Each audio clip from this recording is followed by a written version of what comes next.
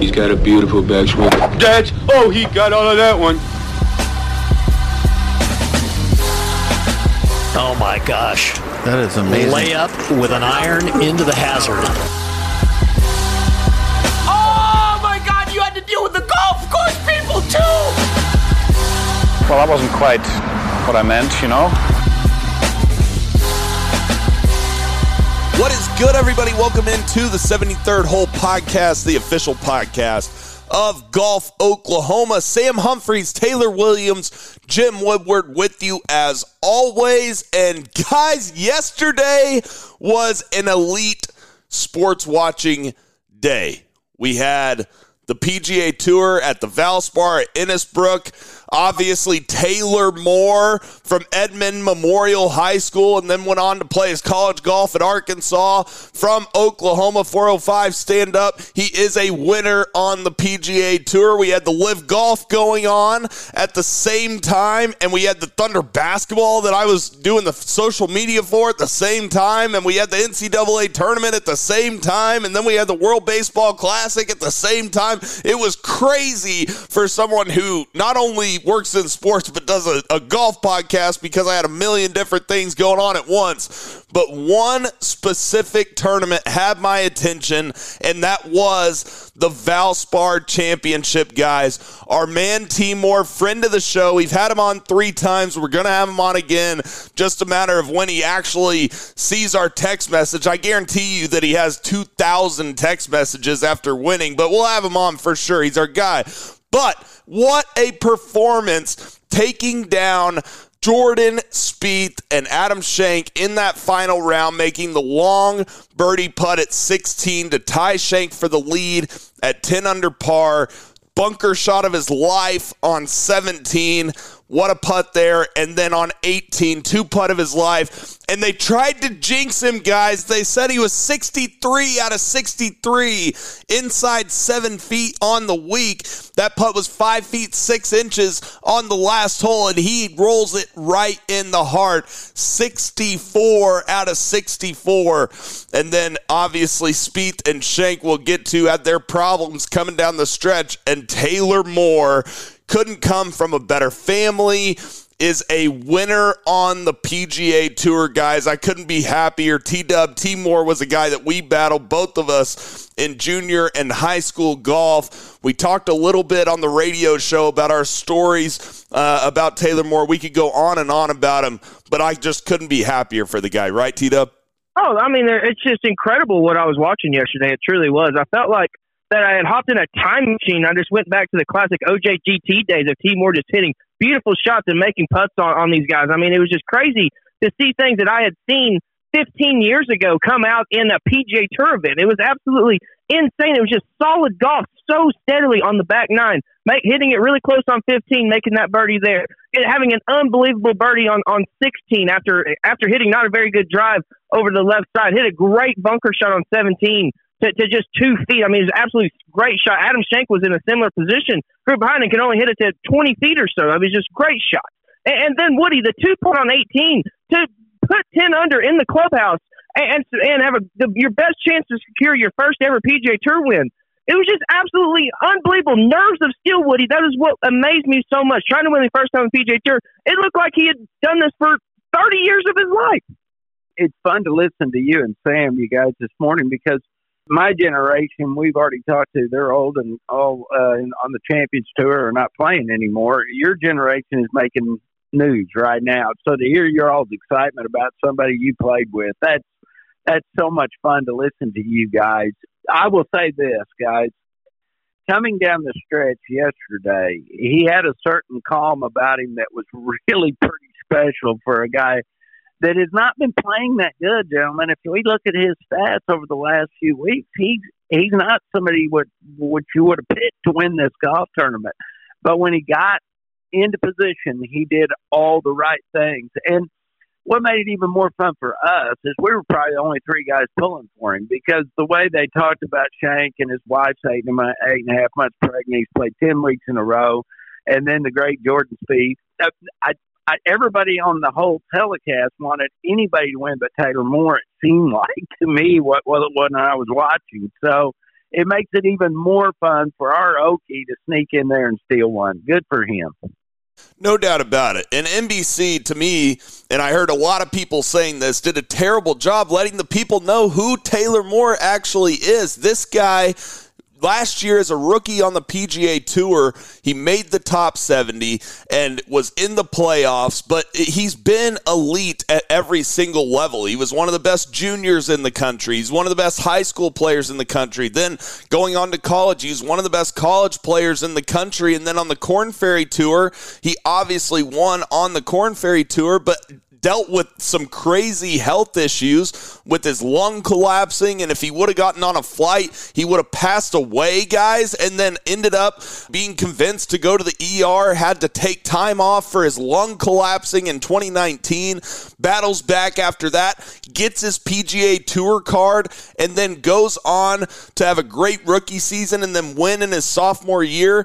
This guy is a winner. He's been elite at every single level. He's not just some journeyman rookie on the PGA Tour. He's one of the most athletic guys out there, and I see him winning more, guys. He kind of has that Mamba mentality out on the golf course. We've seen it ever since he's been a kid, but he is one of the most competitive, I mean, I almost said little guys because he used to be little. Now he's just jacked and ripped and everything, but he's one of those guys that just wants to put the dagger in you when he is coming down the stretch. I see him winning more on the PGA Tour, T-Dub. Oh, this is 100% not a fluke deal by any stretch. This is just the first of what is going to be a very lucrative career on the PGA Tour. I mean, there would be no shadow of a doubt in my mind. And I felt that way for a long time, just with all the talent that he has. I mean, Woody mentioned that he wasn't playing particularly well coming into this event. I mean, he had made the cut at the Players coming there, made the cut at the Arnold Palmer, and then had a good stretch over on the West Coast Swing. He didn't start off the year very well, missed the cut at the American Express, and then didn't play very well at the Genesis. But he has gained strokes gained putting over the last 5 weeks, which we know how great of a putter he is. And it looks like only a couple of weeks he had not gained strokes from tee to green. So, I mean, he had definitely been something. Yes. T-Dub right there. I mean, he finished 11th at Torrey Pines, 15th at Pebble, and 14th at Phoenix. I mean, that's pretty solid. Oh, 100%. I mean, especially in it. Well, I 100% agree with what you said, with what you guys were saying about yesterday and how they weren't letting people know really who Timor was. It seemed like Woody's spot on with the fact that if they wanted Shank or Spieth to win the tournament, they would have loved for them to go into a playoff and Timor to finish down the list. But he said, no, I'm going to go ahead and march up this leaderboard and go ahead and win this thing. So, and then even watching Golf Central afterwards, I expected to see, maybe let the people know a little bit, and they didn't really talk a whole lot about him. It seemed kind of weird, Woody, that I would have thought that a first-time PGA Tour winner who had such a great rookie season would have garnered a little bit more, at least spotlight up to this point than he did by getting his first win over Jordan Spieth and a real good story in Adam Shank. We should have seen this a little bit more coming than what we did because he played really good at Tournament Players Championship, except for Sunday. He kind of lost a lot of ground there on that Sunday. He went from basically looking like a pretty good top 10 to, I think, tied for 35th or something like that with his Sunday round. So we should have seen it coming. Here's the problem we got with the PGA Tour is they've got so much invested in the upper echelon guys now that when somebody like Taylor comes along, they don't really know what to say about that. They don't know whether to get all excited about it or to just say, yeah, Jordan Spieth could have won this golf tournament and didn't. Well, they also they haven't done their preparation on him either, clearly. No, not at all, Sam. And again, sometimes, guys, I think the problem with this two-tour system that we're going to go to, because it's going to happen, kudos to Taylor, because Taylor is going to solidify. He's going to be one of those 70. I truly believe he'll make it. He will be in the upper echelon by next year, so he won't have to worry about it. But we're going to have some other Taylor Moores coming. Just think of all the guys we got out there at Oak Tree that any one of those guys catches a little heat, does good on the Korn Ferry, gets to the PGA Tour, they could win. But as long as the PGA Tour is going to be so invested in those 70 guys, the stories are so great, and we're just not going to get to hear them and see them. And I hate that. I don't know. I sound like I'm disheveled with this because I am. I just don't. There's things I like, but there's a lot I don't. And one of the things I don't like is that there's a lot of Taylor Moores out there. We just happen to know him. He's from Oklahoma, but there's a lot of guys out there like him. They're going to make a real splash, but the problem is they're hitting a kiddie pool instead of an Olympic-sized pool because nobody's giving them enough for their splash, if that makes sense. No, I totally understand that. And by the way, guys, I mean, yesterday put him in the PGA as well as the Masters, obviously, and puts him in pretty good position to get in the U.S. Open and the Open Championship, even though those two aren't quite official yet. But his schedule has definitely changed, guys. I mean, he's going to Augusta National. I don't know what his plans were between now and Augusta, but I'm sure that he might be making a little trip to play a practice round. I would before Augusta National. All of a sudden, T-Dub, I mean, what would be going through your mind if all of a sudden you have all these things planned out and then you scrap those and say, no, I'm going to Augusta National? I mean, your mind would have to be going a million miles a second. Well, it's definitely a good problem to have because you're moving up the echelon and not down. That makes it a hell of a lot better. I mean, just to put it in retrospect, he's currently 9th in the FedEx Cup standings, top 10 on that. I mean, kidding me? That's absolutely unbelievable. I mean, it's almost a shoe-in unless he just doesn't play very good the rest of the year, that he's going to make the Tour Championship, and that's going to be an absolute one hell of a accomplishment. He's 49th in the world golf rankings, top 50. We always talk about, even though the system's kind of a little janky right now, it's still being in the top 50 is the best situation that you could be on, and he's the 35th player analytically, Woody. So, I mean, he's absolutely trending up, and I mean, we talk about that he may, this is going to be the last time he wins on the PGA Tour. I think he might win again this year. I wouldn't be a bit surprised, T-Dub. This young man has shown us, we talked about this, guys. I know it's been a number of weeks ago, how good we thought he was going to be. And we, to a man, each one of us, I didn't even know the guy really that well. You guys know him a lot better than I do. But what I'd seen of him, I really, really liked. So again, I'm not really sure why he's flying so much under the radar. Nobody's giving him the kudos he deserves. But, you know, funny things happen in golf. If he keeps winning, which I think he will, and he's not going away, he's going to kind of be in a funny kind of way like Max Homa. I don't think he has quite that persona out there in the Twitter world and all that.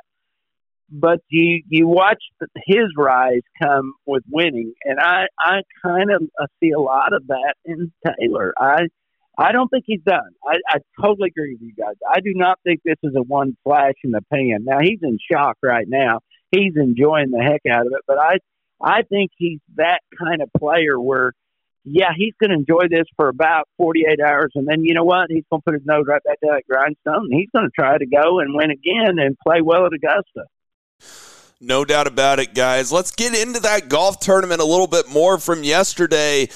Jordan Spieth was rolling bogey-free all the way through 15. He birdied number 5, birdied number 8, birdied 14 to tie for the lead at 10 under on 14, and then hits a it's almost like his swing broke down on him coming down the stretch. Hits a terrible little short iron on 15 out to the right, and then the very next hole, he did get it up and down for par, and then the very next hole on 16, he snap hooks his tee shot into the left trees, makes bogey there, and then bogeys 18 as well. He lost almost 2 shots on the field off the tee yesterday, and I think a lot of that was in the last 4 holes, guys. Jordan Spieth's swing broke down on him, right?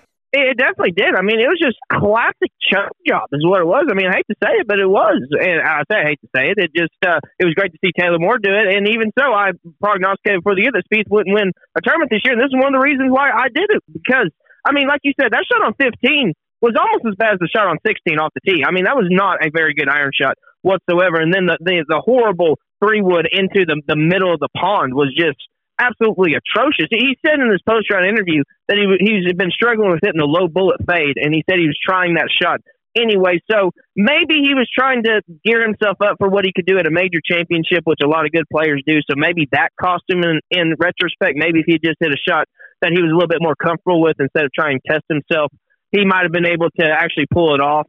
But then also you had the short missed putt on 17 as well, the little 8-footer. I mean, classic Jordan Spieth would have made that putt back in 2015. I don't think there's any doubt that he would have. He did make a hell of a bogey on 16. At that point, I thought that he was actually going to catch T1. We might have had a playoff of some sorts, but then didn't hit a very good drive on 18, Woody, and then kind of had a lackadaisical 3-putt to give Adam Schenk a decent amount of more cash and FedEx points. So good for Schenk in that deal. But Spieth definitely showed that he's not trusting everything he's doing, especially on the Sunday afternoon of a golf tournament. Back in the days, we used to think about Jordan Spieth where you could count on him down the stretch. Now it's like, well, you can't count on him, but you can't count him out either, because the boy has an amazing ability to make pars and bogeys from some of the darndest places I've ever seen. I just want us to remember one thing, gentlemen. If we have another guy that has won 4 majors in a shorter period of time as Jordan Spieth is, winning everything, doing everything right, and then there's some reason they get together with somebody and they say, let's change our swing. Can we just agree to maybe agree to disagree, but I think we'll all agree. Can we just say, don't be stupid and don't do that, so they don't go and have to work back to where they were? Because some don't find it. He's at least close. Now, I think he's going to get back to where he could start winning majors again. But, gee whiz, how many years has he wasted, gentlemen?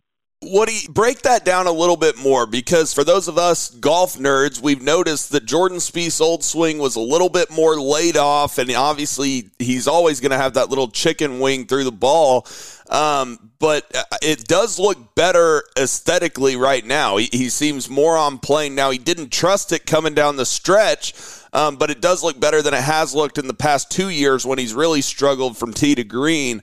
And now it seems like he's at least putting a little better than he has, the past couple of years. But break that down a little bit, what you're talking about, where sometimes, even if it's not great aesthetically, just don't change it. The difference, let's just put 2 guys out here just for fun, Ricky Fowler and Jordan Spieth. The difference in those 2 golf swings are the why one changed and one shouldn't. One was proven. One had won major championships. One had done a lot of things. And everybody goes, well, Woody, he putted so good. He wasn't that great a ball striker. Well, guys, you all play golf, and so have our listeners. It's funny, when you get a little kink in your armor, all the armor starts getting kinks. So where before, maybe he wasn't the best ball striker in the world, but he had so much confidence in his putter. Then when he starts changing his golf swing, now he starts thinking, oh, I'm losing all this. And it goes all the way through your golf game. It's like a domino effect. Ricky Fowler, on the other hand, had not won majors. He had not been able to do the things Jordan Spieth had done. Ricky probably needed to make some changes. If you look at Ricky's swing back when he was played at college and when he first got on tour, he had a move that was pretty far out there that would get so flat coming down through the hitting area. He might have had to do that. Now, I agree with what Ricky did. Jordan Spieth, on the other hand, guys, again, I'm not saying he was a world-class ball striker, but you don't win as many golf tournaments as he won, especially major championships, and start looking at your golf swing and going, well, I need to change this. I don't know. I look at all these young players, and they're all looking for this thing that isn't out there, this nirvana of this perfect golf swing with just the right spins and just this, just that. Hey, you know what? Just win, baby. What that guy with the Oakland Raiders used to say? That's going to football for Al those that don't know. Al Davis, just win, baby. That's what it's about. That we can talk about perfection all you want, guys. Just win, baby. That's all I want. T-Dub, we talked about the same thing on our radio show yesterday, broke down his posture. Number one, obviously he's made some swing changes on the backswing, getting a little bit more down the line and not quite as laid off, but he's standing taller, especially with the driver and closer to the ball. And then as far as on the greens, he's almost a little bit more hunched over. We talked about that last week, wondering if maybe that was kind of causing some back problems at the players coming down the stretch. But Do you think that Jordan Spieth will be able to trust this swing, say that he's in contention at Augusta and he's trying to hit a tee shot on number 12 at Augusta? I mean, is he really going to trust these changes that he's made? Because yesterday it was clear that he didn't trust anything about that golf swing. Yeah, I think he's pretty close, actually. And if he can just keep getting, I think the putter is going to be the main thing, because over the last 5 tournaments, he's gained shots approach the green. In the last 5 tournaments as well, he's gained strokes around the green. So he's chipping and hitting his irons really well. His off the tee is also kind of worrisome. He's actually hitting the ball probably the furthest he has in his career. The problem is he doesn't hit it very straight anymore. Back in 2017, when he was playing his best, he was above average in fairway accuracy and still hit it pretty far. And now he's well below the tour average in accuracy. So I think that's something very worrisome. Off the tee, he definitely has some worries. Approach the green, he actually gained 3 shots approach. I didn't think he had very good approach shots coming down the stretch. But up until that point, he had actually hit his irons pretty well. So he's getting there. It seemed like even at Bay Hill, the collapse kind of started to come a little bit earlier, especially with the putter. And then it seemed like here that it came a little bit later in the round. So maybe I think this match play may be actually good for him coming up, because he'll be able to test his nerves on individual matches coming down where there's pressure. So that'll give a little bit more excitement as opposed to just a single stroke play round. And then he's going to Augusta, a place that he obviously loves and has played extremely well in the past. So I don't know, Woody, unless something drastically changes at the match play, I think he has to be a guy on a lot of people's short list at Augusta. He has to be. Just his record is long. I mean, even when he's not even playing good, he plays good there. He's uncanny. Where you say horses for courses, he's pretty doggone strong when it comes to that. And great observation, T-Dub, with this match play. I think it gives him a real opportunity to try to hit golf shots, just like what you were saying. Now, I'm not sure that I'm going to be trying a golf shot on the 16th hole, which the 69th hole of the golf tournament. I'm in the lead or right around the lead. I'm not sure that's the best place to go. I think I'm going to try this and see if I can do it. I might have, just hit a little skank down there. Just give me a chance. I don't know what's going through his mind when he says, "Oh, here's a good hole to try this on." No, it's not. So he's such a confident golfer, though, that he would do that. I wouldn't do that, but he's not afraid to try it. So are we going to see Jordan Spieth win this year? Yes, Sam and I both said that. We're going to see him win. He is going to win a golf tournament. Might win a couple of golf tournaments. Will it be a major? I don't know yet. Verdict's still out on me, because I still think he's got too many demons in his head coming down the stretch to win majors. We'll see. It's going to be really interesting. He's very inconsistent so far this year as far as ball striking goes. The putting has definitely been a little bit more consistent than it has been in the past for Jordan Spieth. Let's talk about Tommy Fleetwood, a guy that we talked about on the radio show yesterday. Has never won somehow on the PGA Tour, has been a guy up there, in major championships, and has been a star at the Ryder Cup. Guys, I mean, in the final round, we talked about how good Taylor Moore was hitting it in the final round, gained over 3 shots, strokes gained approach, gained over 4.5 shots tee to green, and Tommy Fleetwood loses over half a shot, strokes gained approach, hit his irons terrible in the final round. Now, he only made 2 bogeys, made a bogey on 3 and a bogey on 14, did shoot a 1 under par 70, but it seems like different tournament, same story for Tommy Fleetwood, T-Dub, where he's up there in contention and doesn't really make any noise on Sunday. Yeah, it was very similar to kind of what Rory did at St. Andrews to let Cam Smith win. It's like you said, sometimes you got to go out and win a tournament. Fleetwood didn't do that. And he actually had a chance up until about 14, hit a horrible shot from the middle of the fairway to the very, very left bunker, then left it in the bunker, had hit it out, and then wasn't able to make the putt from there. So, I think that's extremely where it cost him. He kind of just floated around there, like wasn't going out, taking the bull by the horns, and then all of a sudden that's where it cost him there, and then wasn't able to make any noise on 15 through 18. So I don't know, what it seems like that may be very similar to what I prognosticated about Hovland, is that whenever you have the thought in your head of just a location of where to win, I mean, someone thinks, oh, well, why would you think about that? But a lot of times it's there. And I think this is the case with Tommy Fleetwood with winning on the PGA Tour. He's played too good for too long, had his ups and downs, but he's had too many good stretches of good golf to not have won the PGA Tour by this point. I agree. I mean, you look at his golf swing, you look at his play that he's had around the world and how good he can play.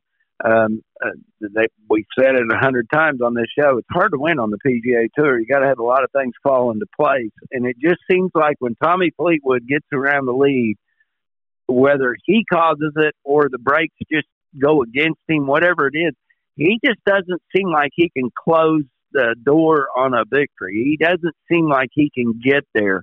Difference between him and Victor's still so young. And not that Tommy Fleetwood is old, but Victor is still so young and so positive about his game. He's gonna win one. I mean, if he doesn't win one in the United States, I'm going to tell you I might vote Democrat. That's a great line there, Woody.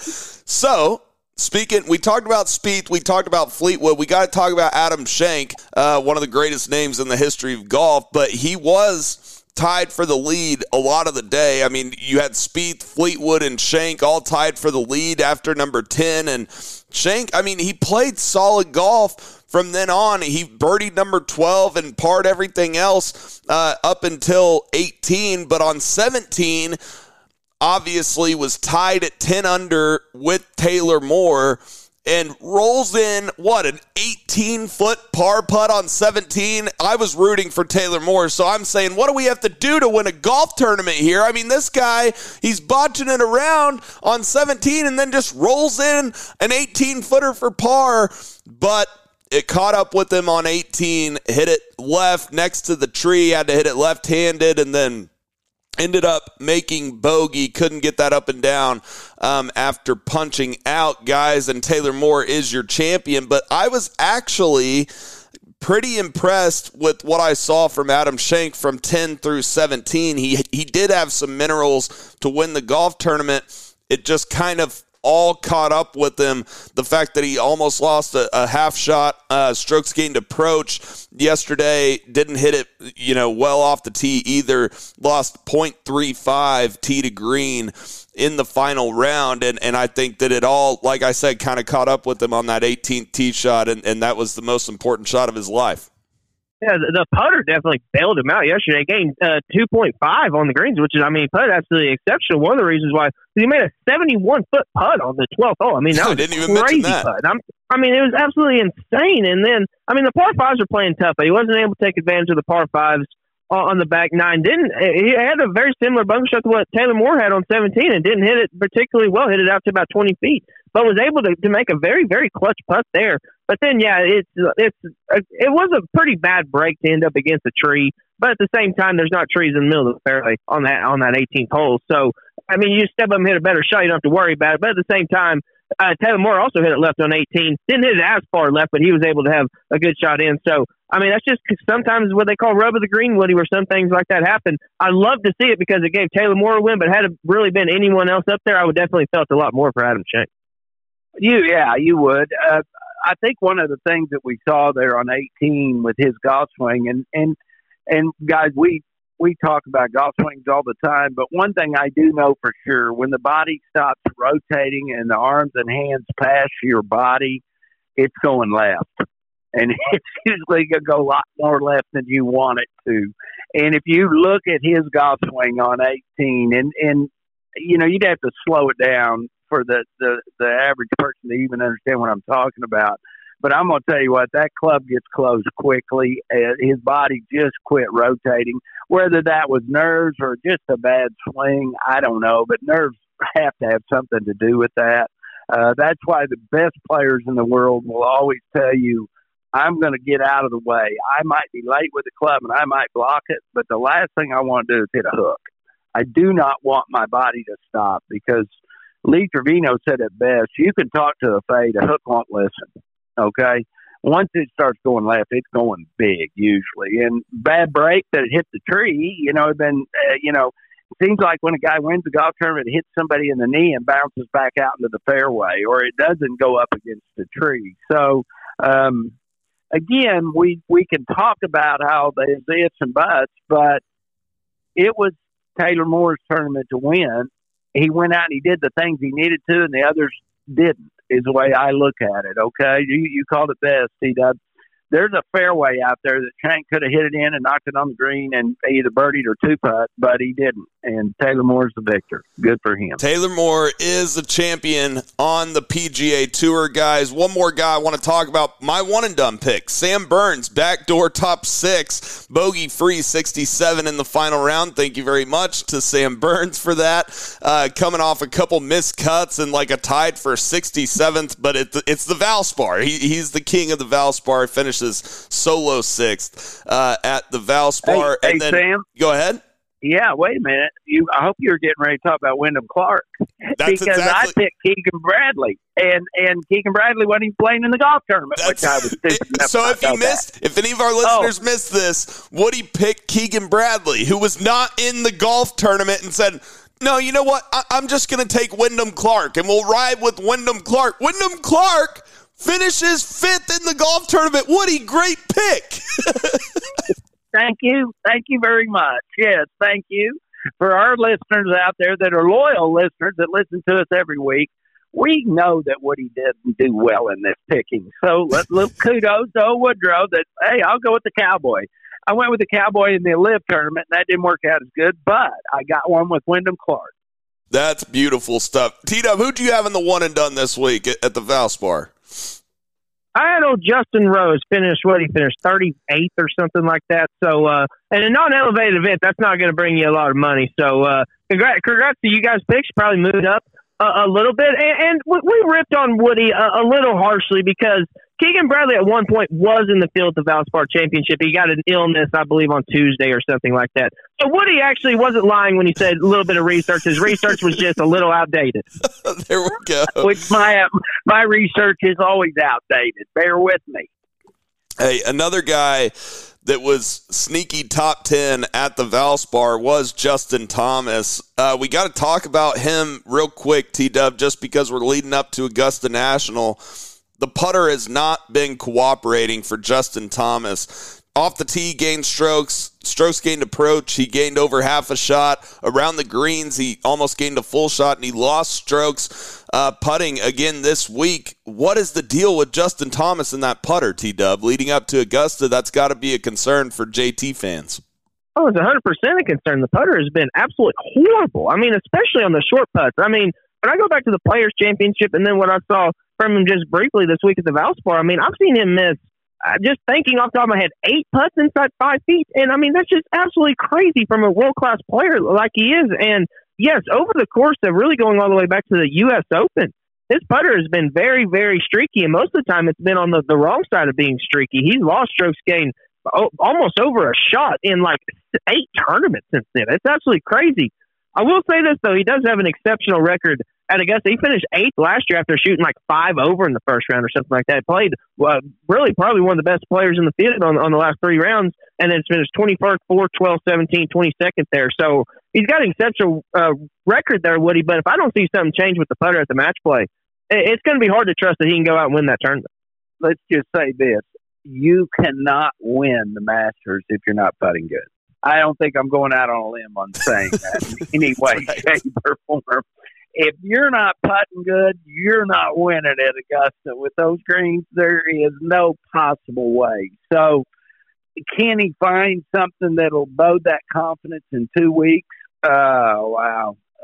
I don't see it. I just don't see him as a pick at Augusta this coming April. I just don't see it.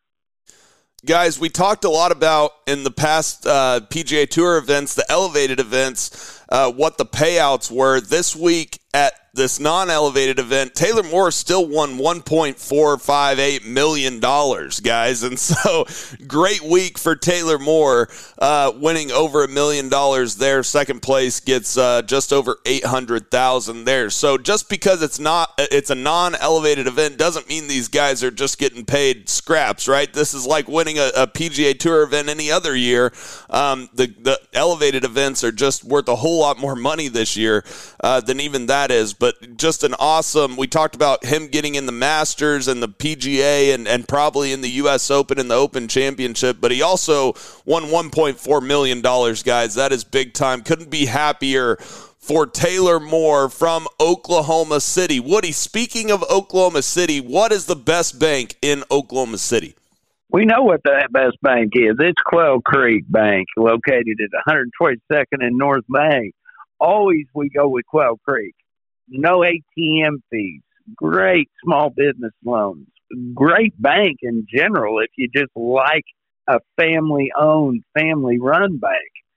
It's not about the major corporations at Quail Creek Bank. It's about you, the individual that lives in the Oklahoma City, Edmond area. They want to take care of you. They want to be your bank. If you want that kind of bank, Quail Creek Bank's the bank for you. Quail Creek Bank, the best bank in Oklahoma City. It's time to take a break here, but after the break, we're going to dive into a wild tournament at Live Golf Tucson. So stay with us here on the 73rd hole, the official podcast of Golf Oklahoma. When something the size of a golf ball hits your roof, you need to call McRae Roofing. McRae Roofing is Oklahoma's designer roofing service specialist. For years, Jeff McRae and the experienced team at McRae Roofing and Exteriors have served fellow Oklahomans by helping them with their roofing needs. McRae Roofing uses only top quality materials and professional crews to make sure that each job is done right, so it will give you the years of service, security, and protection you need from the unpredictable Oklahoma weather. McRae Roofing offers residential and commercial roofing, ventilation services, and custom copper designs. McRae Roofing is dedicated to exceeding the homeowner's expectations. It's not just a roof, it is your home's crowning glory. Call McRae Roofing today at 405-692-4000. That's 405-692-4000. Make sure to also visit their website at mcrayroofing.com. That's MCRAY roofing.com. Don't get caught with a leaking roof. Contact McRae Roofing for your free inspection today.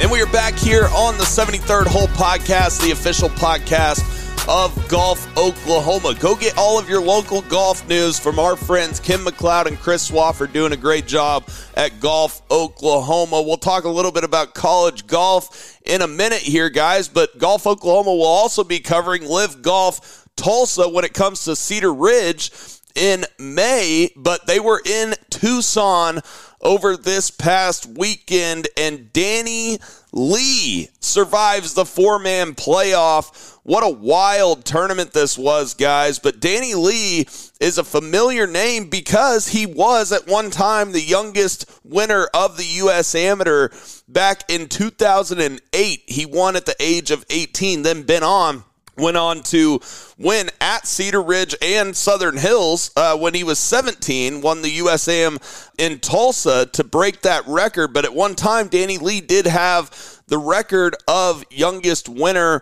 of the USAM. And then, guys, he turns pro, and really kind of a disappointing professional career for Danny Lee. He wins in 2015 at the Greenbrier, won on the web.com, I think, one time. But Danny Lee had one of the greatest quotes after this tournament, guys. He said, quote, "I thought that winning just wasn't my thing, and today changed that." It was a really cool scene on that 18th hole in the third hole of the playoff after Danny Lee Texas wedges it in. By the way, shout out to everybody who likes a little Texas wedge. He just rams it right into the flagstick and it drops to win $4 million, T-Dub. We can break down this tournament. We had another classic sneaky choke by Louis Oosthuizen, but then he birdies 18 to get into the four-man playoff. We had a lot of stuff going on around it, but I wanted to start off with how great of a story it is to see Danny Lee in the winner's circle again. It truly is, yeah. He's been kind of lost his game there for a little bit, it seemed like. Was kept playing on the PGA Tour, but just never was making any noise. His short game really, really dipped off, too. And his putting, too. Really, anytime he got inside about 30 yards, his game got bad. He's always had a really great swing. He used to be one of the better iron players on the PGA Tour and used to be in the top, I believe, quarter or so in driving accuracy. And he was an extremely good putter. And now he's got the belly putter. And we saw a little bit of that come out with not a very good stroke on, what was it, the third or second playoff hole. So the hole before he ended up winning the playoff, he had a 5 or 6 footer, little downhill left to right to win the tournament, and didn't even touch the hole. You could tell also, too, by how hard he hit the putt, that he pushed it. It wasn't a situation where he didn't play enough break, and you could even tell he kind of left the face open a little bit. But it was a pretty intense little four-way playoff there. You had Carlos Ortiz in there, Brendan Steele, and Louis Oosthuizen, and he had our man Charles Howell only finish one outside the playoff. But Woody, I think our man Charles has to be kicking himself. I mean, he played the par threes yesterday at 5 over par, made a triple on the 8th hole, and then made a bogey on 14 and 16 coming in, left it in the bunker on one hole. And Sam was telling us how he got pretty frustrated, didn't even know that Charles had that going, didn't even know he was able to get mad at any point in his life, let alone on the golf course. So I think Charles has to be kicking himself. He could have easily won back-to-back live tournaments, which would have been the first time that had ever happened. He sure could have. And well, you know, when you're saying you couldn't believe Charles got mad when he left that ball in the bunker and then hit another bunker shot that he didn't like, that he kind of went to Sergio after it. Charles is a competitor. He might seem like he's a quiet, docile kind of guy, but you don't play golf for a living for as long as he is without being pretty much a competitor, and you'll get pissed. I know he will, and good. I hate to see him happen, but I knew he was a competitor. Danny Lee, on the other hand, guys, what was it, 3 weeks ago, 4 weeks ago, so whatever, when the Genesis was, that they had a picture of him at a driving range hitting off mats trying to find something, which to me is what's greatest thing about golf. He left the PGA Tour to go to live right after that tournament that he played in, the Genesis, because Kevin Na invited him onto his team. He didn't get any upfront money. Danny Lee was not paid any upfront money. He just went because Kevin Na invited him on his team. So we were chuckling when we weren't on the air that you guys were talking about how did none of us pick Danny Lee. Well, I can honestly tell you, if you'd have given me 40, well, maybe 45 picks, it wouldn't have been one of him. So, I mean, to think that he wins the golf tournament is why we love golf, because anybody that plays golf, just keep the faith. Keep the faith, guys, because right around the corner is the best week of your life. Just keep the faith.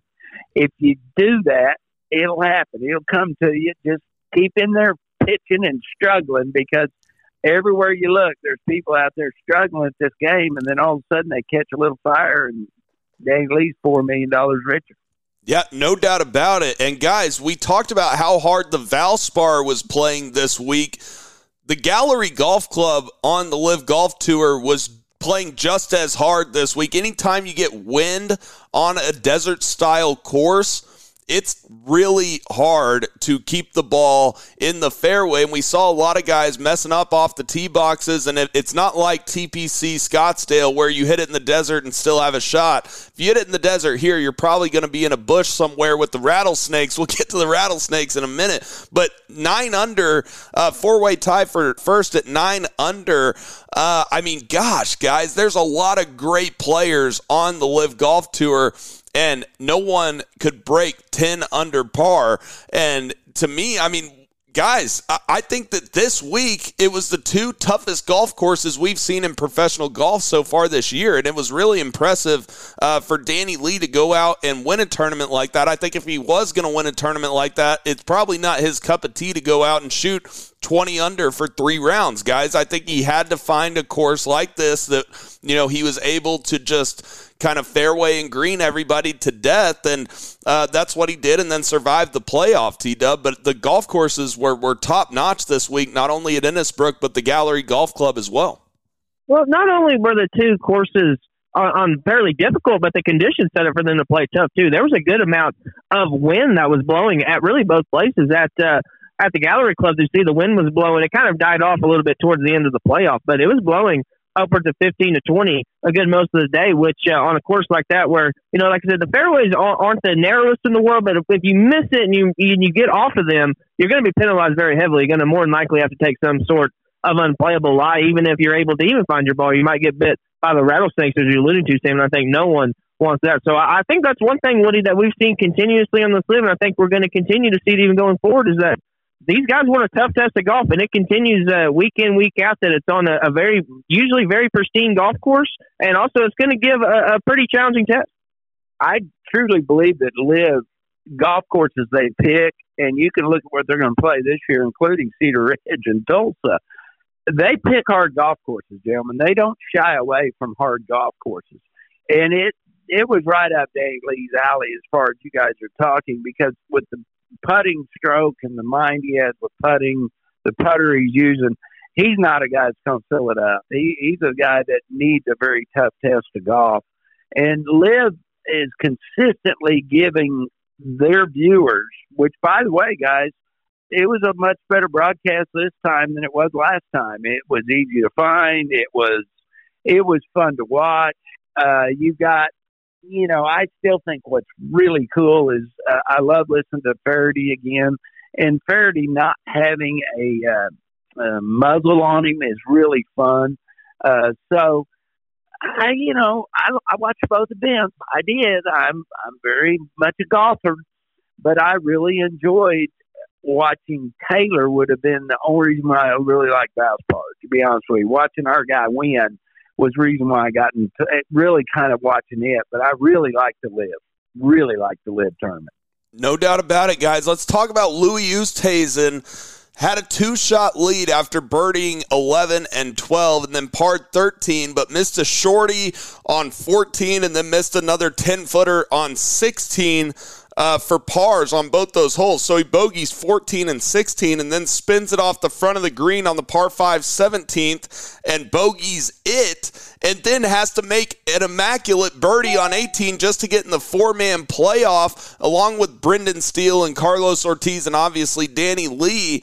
But we've seen this before from Louis Oosthuizen, whether it be at Torrey Pines or, we could go on down the list of, different times he's been in contention, whether it be at Augusta with Bubba Watson. He's always right there, it seems like.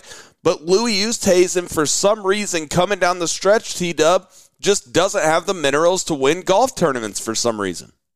Yeah, he has the anti-win syndrome going on as of this moment. And the last time he won, guys, was back in the fall or the December of 2018, the South African Open. So that's at any level. That's a DP World Tour, that's PGA Tour, and he's contended in so many tournaments. He's been there, been top 5, finished second, runner up so many times, but just for whatever reason cannot break down that barrier and get that win for whatever reason. He's collected a lot of money, and obviously the golf swing is still as immaculate as ever, but if for whatever reason there's just something there that's not allowing him to get over the hump, because as you alluded to, Sam, bogeying 14 and 16 and then making a horrendous bogey on 17. He was a decent ways out in the middle of the fairway and had to lay up and just made an absolute debauchery of the hole after that. But it was good to see him hit a great shot in there in 18 and make a birdie, and then kind of got lucky on a few times in the playoff, kind of hit some snap hooks, which as Woody was saying during our break, how in the world that swing can hit duck hooks is beyond me, but somehow he did. He got away with it a couple of times, just wasn't able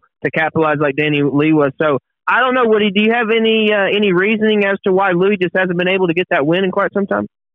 I don't, but with each passing time that he's in the gun there, under the gun, or has a chance and he doesn't get there, we talked about it a lot, where that scar tissue starts building up. I look, if Oosthuizen does win again, he will come from way back, and he will do it after basically he can't give one away. And I don't know where it'll be. It might not ever be, but that's the way it's going to look to me, because it seems like when he knows he's right there, he's just not doing the things that I think Louis Oosthuizen used to do. He's just not the same guy down the stretch. Yeah, I agree with you. Even look at his major championships. It seems like, the one that he won, the first ever one that he won at St. Andrews, he just kind of ran away from the field. There was no real pressure on him coming down the stretch. And so, we've seen it time and time again from Louis Oosthuizen that he puts himself in those positions every single year, and it's rare that we see Louis Oosthuizen close it out. And so, I don't know, that's kind of a tough thing to say out loud, but at the same time, I'm just going based off what I've seen from Louis Oosthuizen in the past under pressure, and it hasn't looked good. It looks like a completely different golfer, a guy that is almost scared to win at certain times. After so Charles Howell, he triples number 8, and right around that same time, Brendan Steele bogeys number 8 and then doubles number 10 to go 1 over on the round. Now, then he needed help from not only Charles Howell, but he needed help from Louis Oosthuizen as well.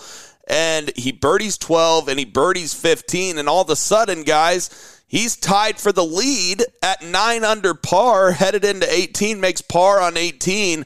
But then Brendan Steele in the playoff, guys, couldn't keep the driver on the face of the planet. Hit one, got lucky that he didn't go in the bushes in the desert, and then hit it in the right bunker and really never gave himself a good chance at birdie. And turns out that it just wasn't enough to just make pars on all 3 of those playoff holes, T-Dub.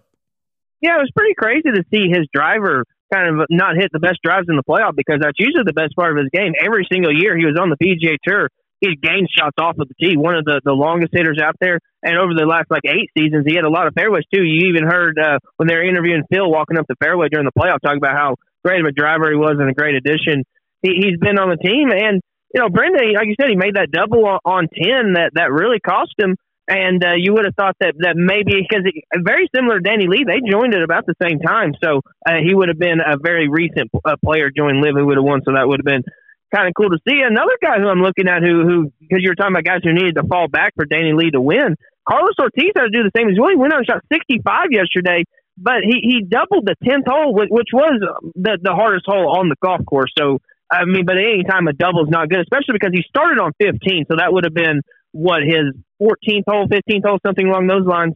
So he needed a lot. That's at a point to where he's already playing so good that making that really cost him. He was able to birdie 12 and then had a really good 2-putt on his last hole, 14, to get him in that playoff. But I don't know what he is. It seems like Danny Lee, we remember the Texas wedge off the green, but there was a lot of guys who could have won this tournament. They're kicking themselves that they didn't win that $4 million.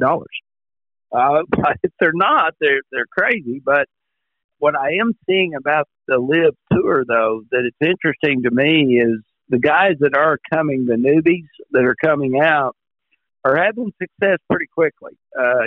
Brendan Steele, Danny Lee, of course, just came on board. So obviously something about going to that tour that those guys are comfortable, because they immediately go out there and play some pretty good golf. Now, not everybody, but for the most part, the guys that are coming onto that tour, the newer additions, tend to come out of the box playing pretty well. So I will say this, that is a hard golf course, gentlemen. I don't know if you guys ever seen it or not, but it's up in the kind of the mountains, and it is a lot more difficult than you think. Tucson does not get the same weather as Phoenix. There is more wind in Tucson than there is in Phoenix, and so that tends to bring a little bit of a different type of atmosphere in a golf course that, I guess you can call it, brings some train wrecks. Having never played for $4 million, I'm not sure there's a fairway wide enough for me to hit it in or a green big enough for my ball to get on. So I am dang sure not going to sit in my armchair and question those guys coming down the stretch for that kind of money. But they didn't. They're going to wake up today and they're going to think back at a lot of those shots that they gave away. I know they will.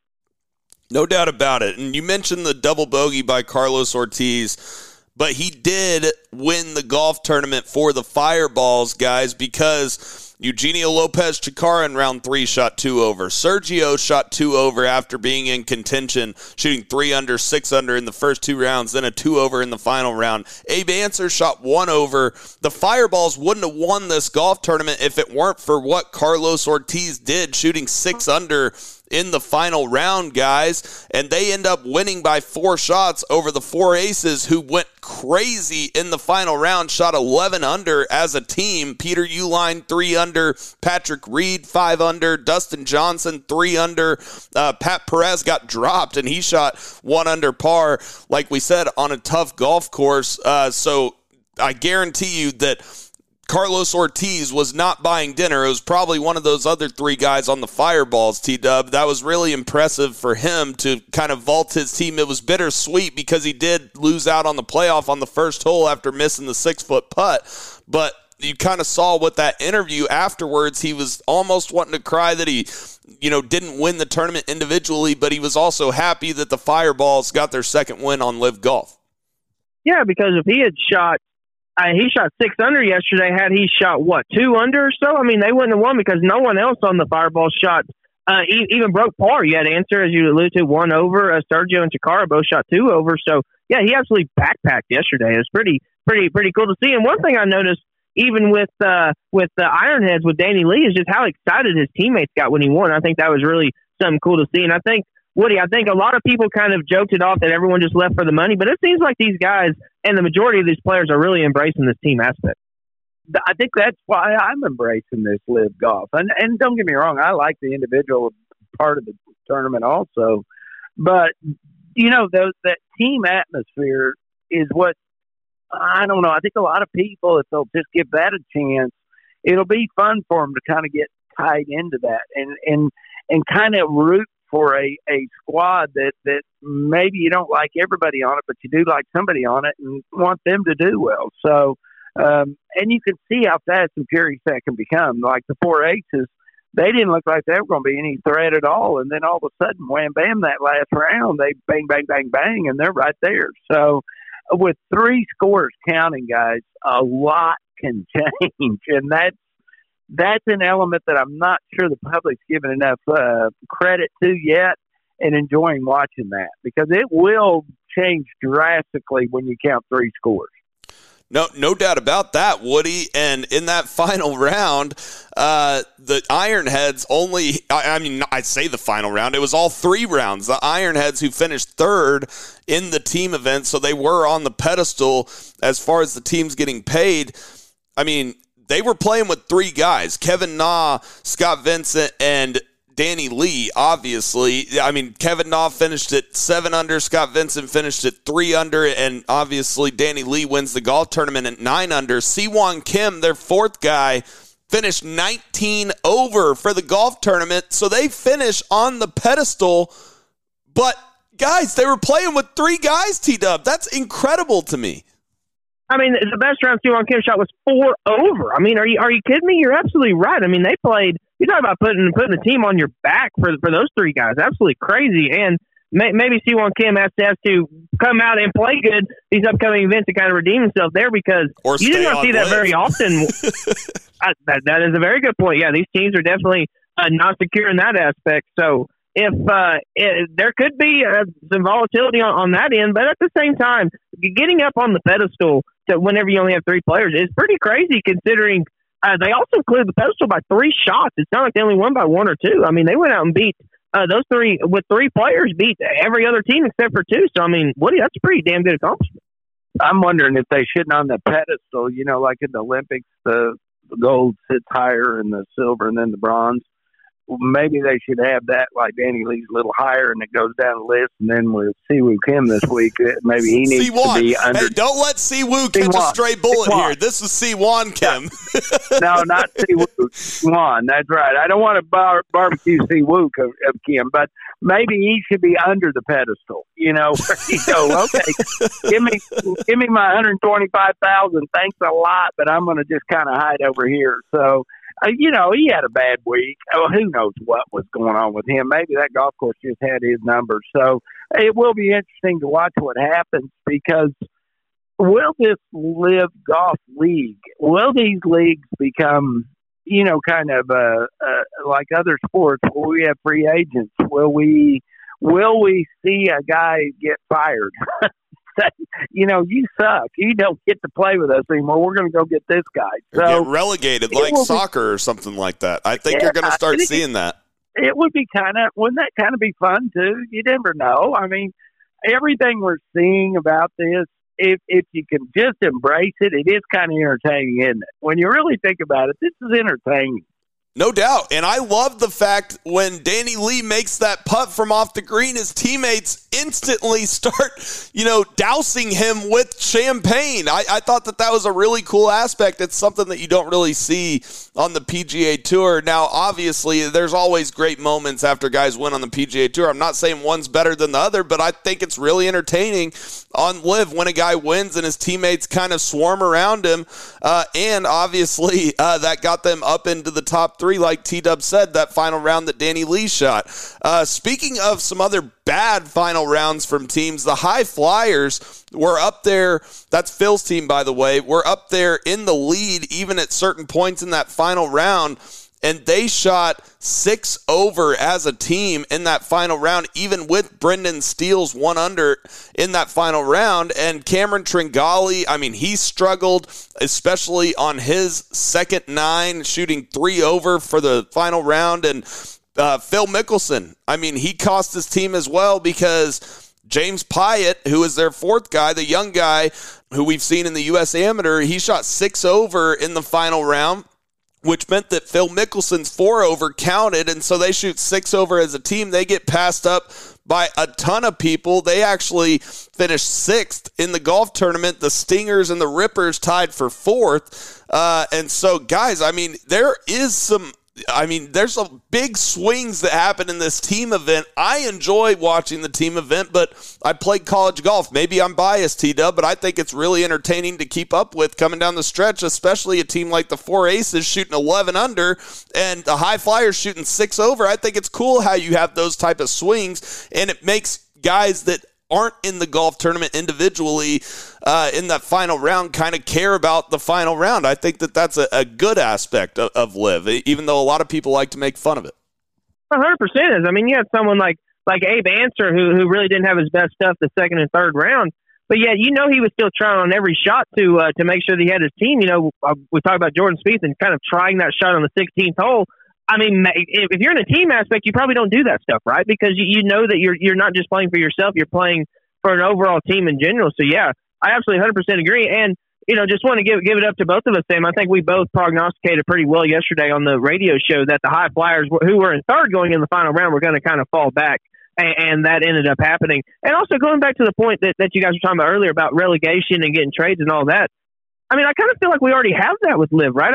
Kenny Duplessis, who finished second in the first LIV event, isn't on LIV anymore. We had our man TG go from the Four Aces to the Range Goats. So, I feel like LIV has already kind of incorporated all that. I think it's just a question of when we start seeing that stuff in season. Well, and I think it's different. Last year, obviously, the teams weren't set in stone, so it wasn't teams trading with each other. Do you see what I'm saying? I think that that's kind of what we'll see. Like, for instance, if Siwon Kim got knocked off of if he got benched, basically, for the Ironheads, the Ironheads still own his rights, just like an NBA team if they send a guy to the G League. Do you see what I'm saying? I think that, last year we saw LIV Golf basically saying, no, you're gone as a league. But I think you're going to start seeing teams have guys up their sleeve. You know what I mean? Like in the on-deck circle saying, if you play bad, this guy's coming in.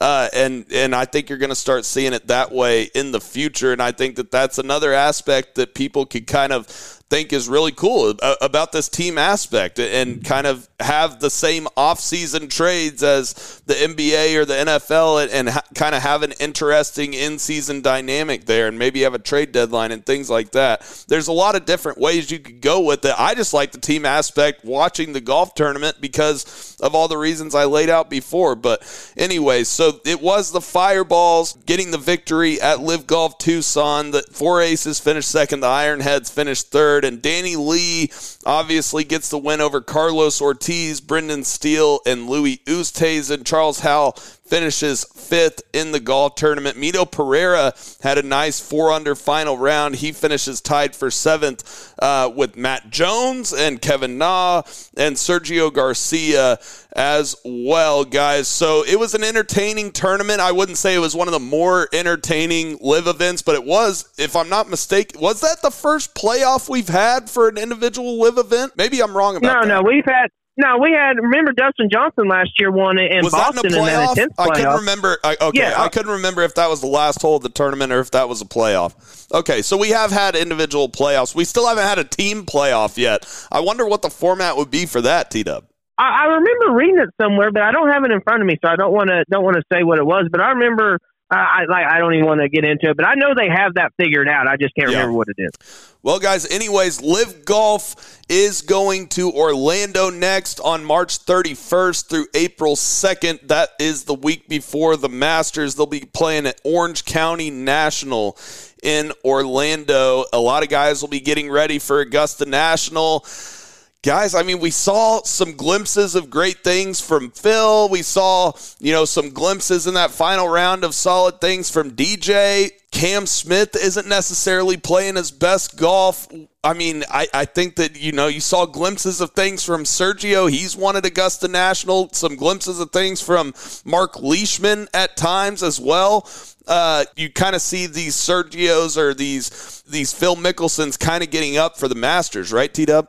Yeah, you can tell they're definitely motivated. That was one thing we also talked about on the radio show, is how these guys will be motivated to want to perform at a major. I believe that, Liv will highly incentivize these players to do good in the majors, because it's going to look really good on them if one of these players is able to win. But yeah, whenever you have your big dogs like Cam Smith, Dustin Johnson, DJ did play a little bit better the final 2 rounds, so maybe he'll come into his own. But yeah, still not really contending for those tournaments. Someone like Joaquin Neiman, who's a young guy who they got off from the PGA Tour, didn't play particularly well. He finished down around 36th.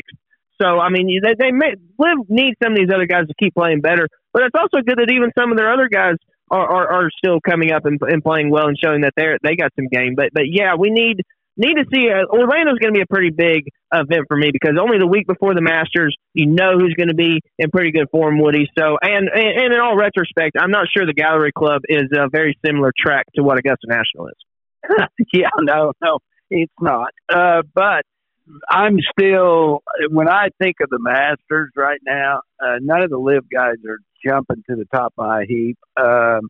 You're right. Maybe when they play in Orlando, if I see DJ or Cam Smith or one of those guys really start to take some kind of big steps towards striking it pretty good. But right now, it's still, to me, it's Scheffler, it's Rahm, it's Rory, JT maybe if he can get his putter, which who knows. But right now, the Live guys don't come on my radar.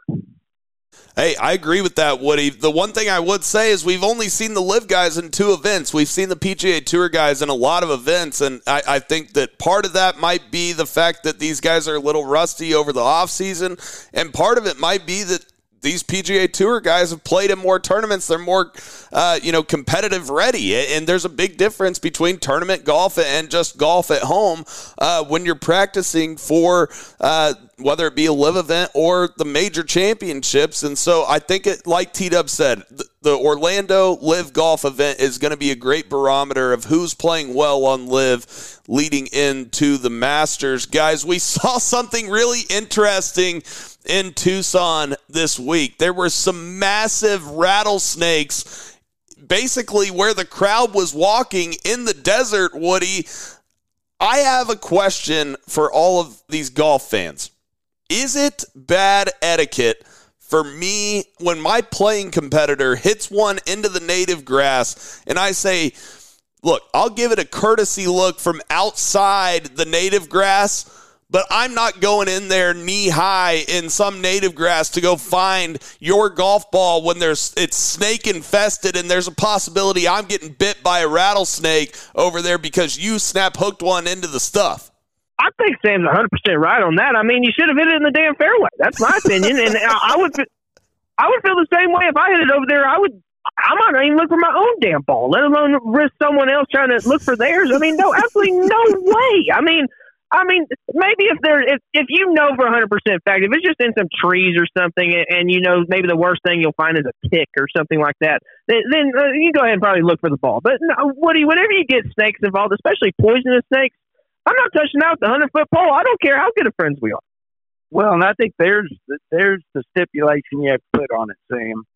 If there is something in that bush or something in those woods that can kill me, Well, I'm not going in. That's your fault. You go in.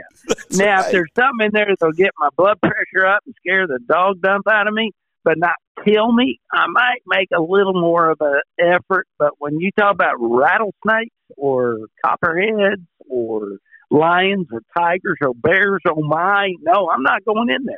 Forget it. Yeah, I've heard that a lot, and people are always like, you need to go look for your playing competitor's ball. Not always, especially if you're not playing in a tournament, just tell your buddy, hey, I don't even care. Just drop one without a stroke penalty. I don't care. I'm not walking in there if you're just playing for fun with your buddies. I am not going into the woods with the lions and tigers and bears like Woody just said. I don't care if it's bad etiquette or not. I'll go in there for my ball, but I'm not going in there for T-Dub or Woody's ball. I'm sorry, guys. I might not, like I said, I might not even go in for my own damn ball. And the point of it is that if it's not a tournament, there's absolutely zero chance. There's zero chance if it is a tournament. But there's even bigger 0% chance. If it's just a BS round you're out playing, there's no way I'm going to look for that ball. Literally zero. So, no, I mean, that is there's lines that can be drawn in the sand, and whenever there is, if there's something that can kill me without my own approval, I'm not going to approve of it, and so I'm staying away from the rattlesnakes. Like I said, I don't care how good of friends we are. Drop it. I don't really care what you do, but keep me away from where you hit your golf ball, which is where the rattlesnakes, I guess, are laying their eggs and having their fun. Woody, I know that as much golf as you have played, you have some story about snakes or something while looking for a golf ball on a golf course, right? Yeah, of course, you know how that goes. But I was out in California where there were rattlesnakes at my club where I was head pro called Wood Ranch, and I don't like snakes. You guys think I'm this outdoorsman that goes and plays with these kinds of things? No, I mean, if it's a snake, I'm going the other way. And my assistants, and there was a guy that was a member there named Rick Dees that was a big time personality on the radio at the time. They knew I was definitely ill of snakes. So they had this funny idea that they were going to put one that was dead in my ball part where I get my golf ball out of my bag. Oh, my gosh. Let me tell you something. I reached in there, and it sent me right up through the ceiling almost. But you know what they say, paybacks are hell. Well, there was this day that Rick Dees and my buddy Kyle Biebert, who was my pro, were playing together, and we were all playing together.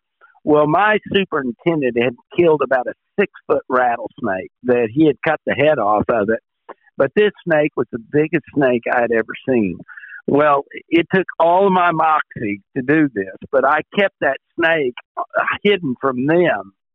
And when the time was right, what I did is I wrapped it around the accelerator brake of the cart they were driving, because I knew my assistant, Kyle, always just jumped in the cart, you know, and he'd just drive off. You know, you never looked. Well, I wrapped that thing around there, and he jumped in and pressed the gas pedal, and that snake fell on him. It seemed like a real good idea at the time when I did it. Little did I know, though, here's how it backfired on me. He jumped out of the cart, and so did Rick Dees. Well, he'd hit this accelerator so hard, guys, it was on a little slope, and the cart went down and went into a little ravine where there was a creek. So we had to go get my superintendent with a chain to pull the cart out.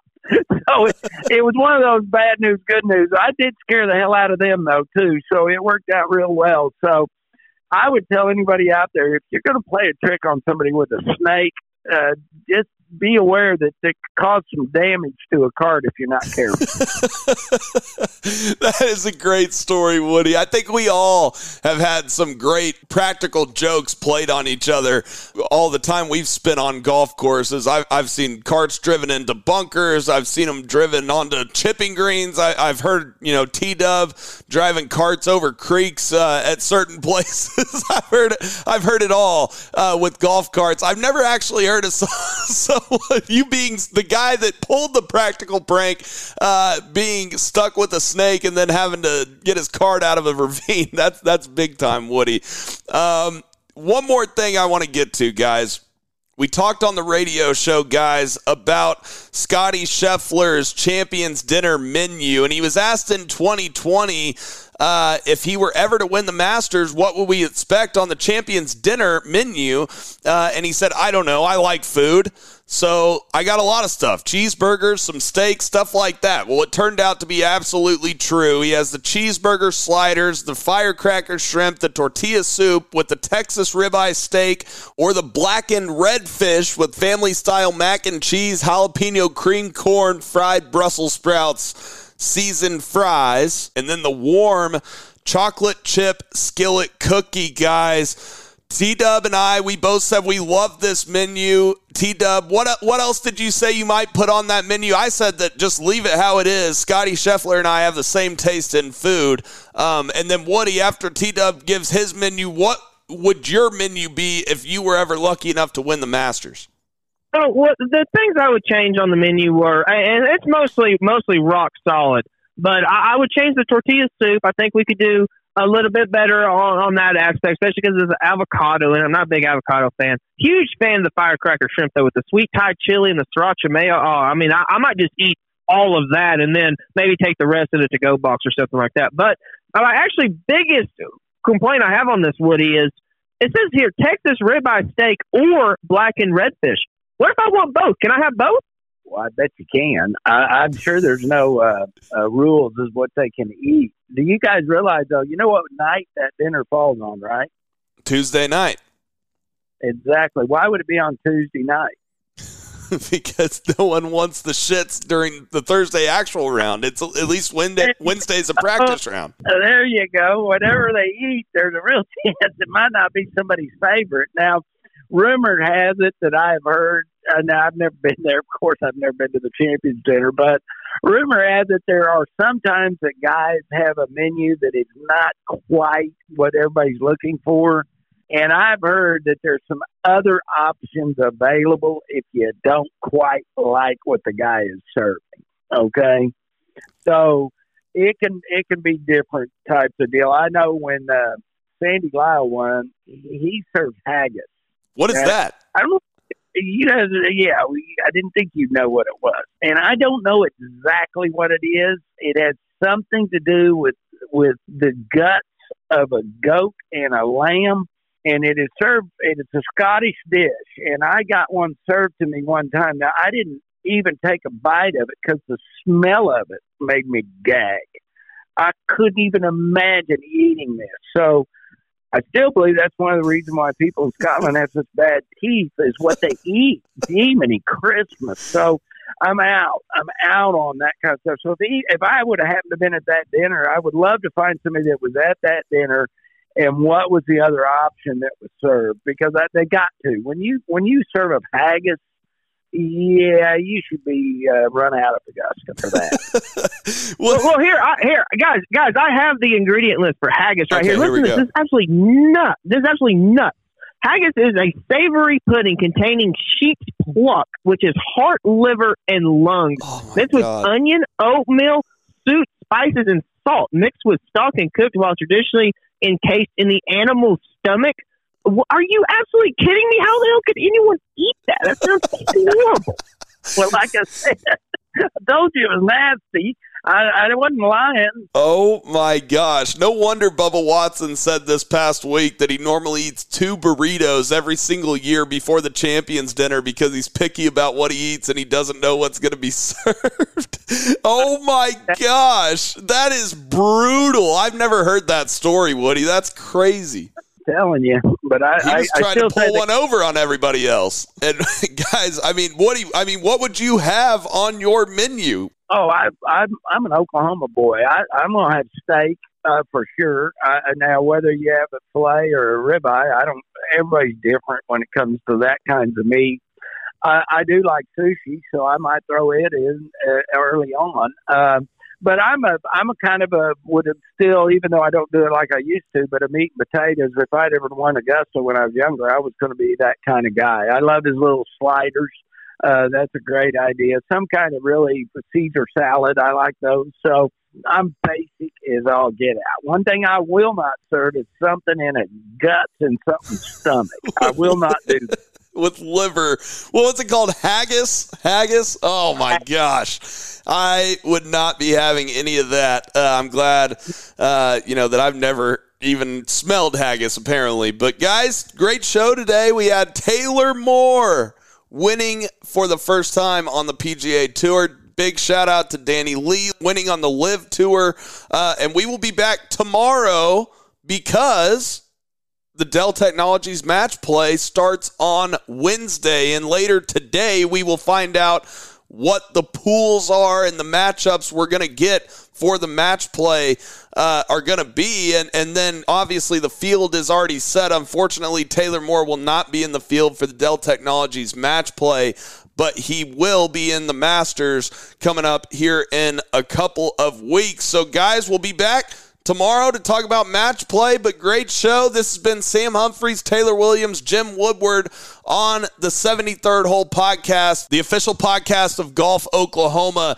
Hit that subscribe button on Spotify and the follow button on Apple Podcasts as well. We're right there on the podcast page on thesportsanimal.com, and we're right there on the front page on golfoklahoma.org. Definitely go hit that subscribe button. It's absolutely free. Just helps us out. And it lets you know when we drop a new episode. And also hit us up on Twitter or Instagram at the 73rd Hole on Twitter and at 73rd Hole on Instagram. Like I said, we'll be back tomorrow to cover the Dell Technologies match play here on the 73rd Hole Podcast, the official podcast of Golf Oklahoma.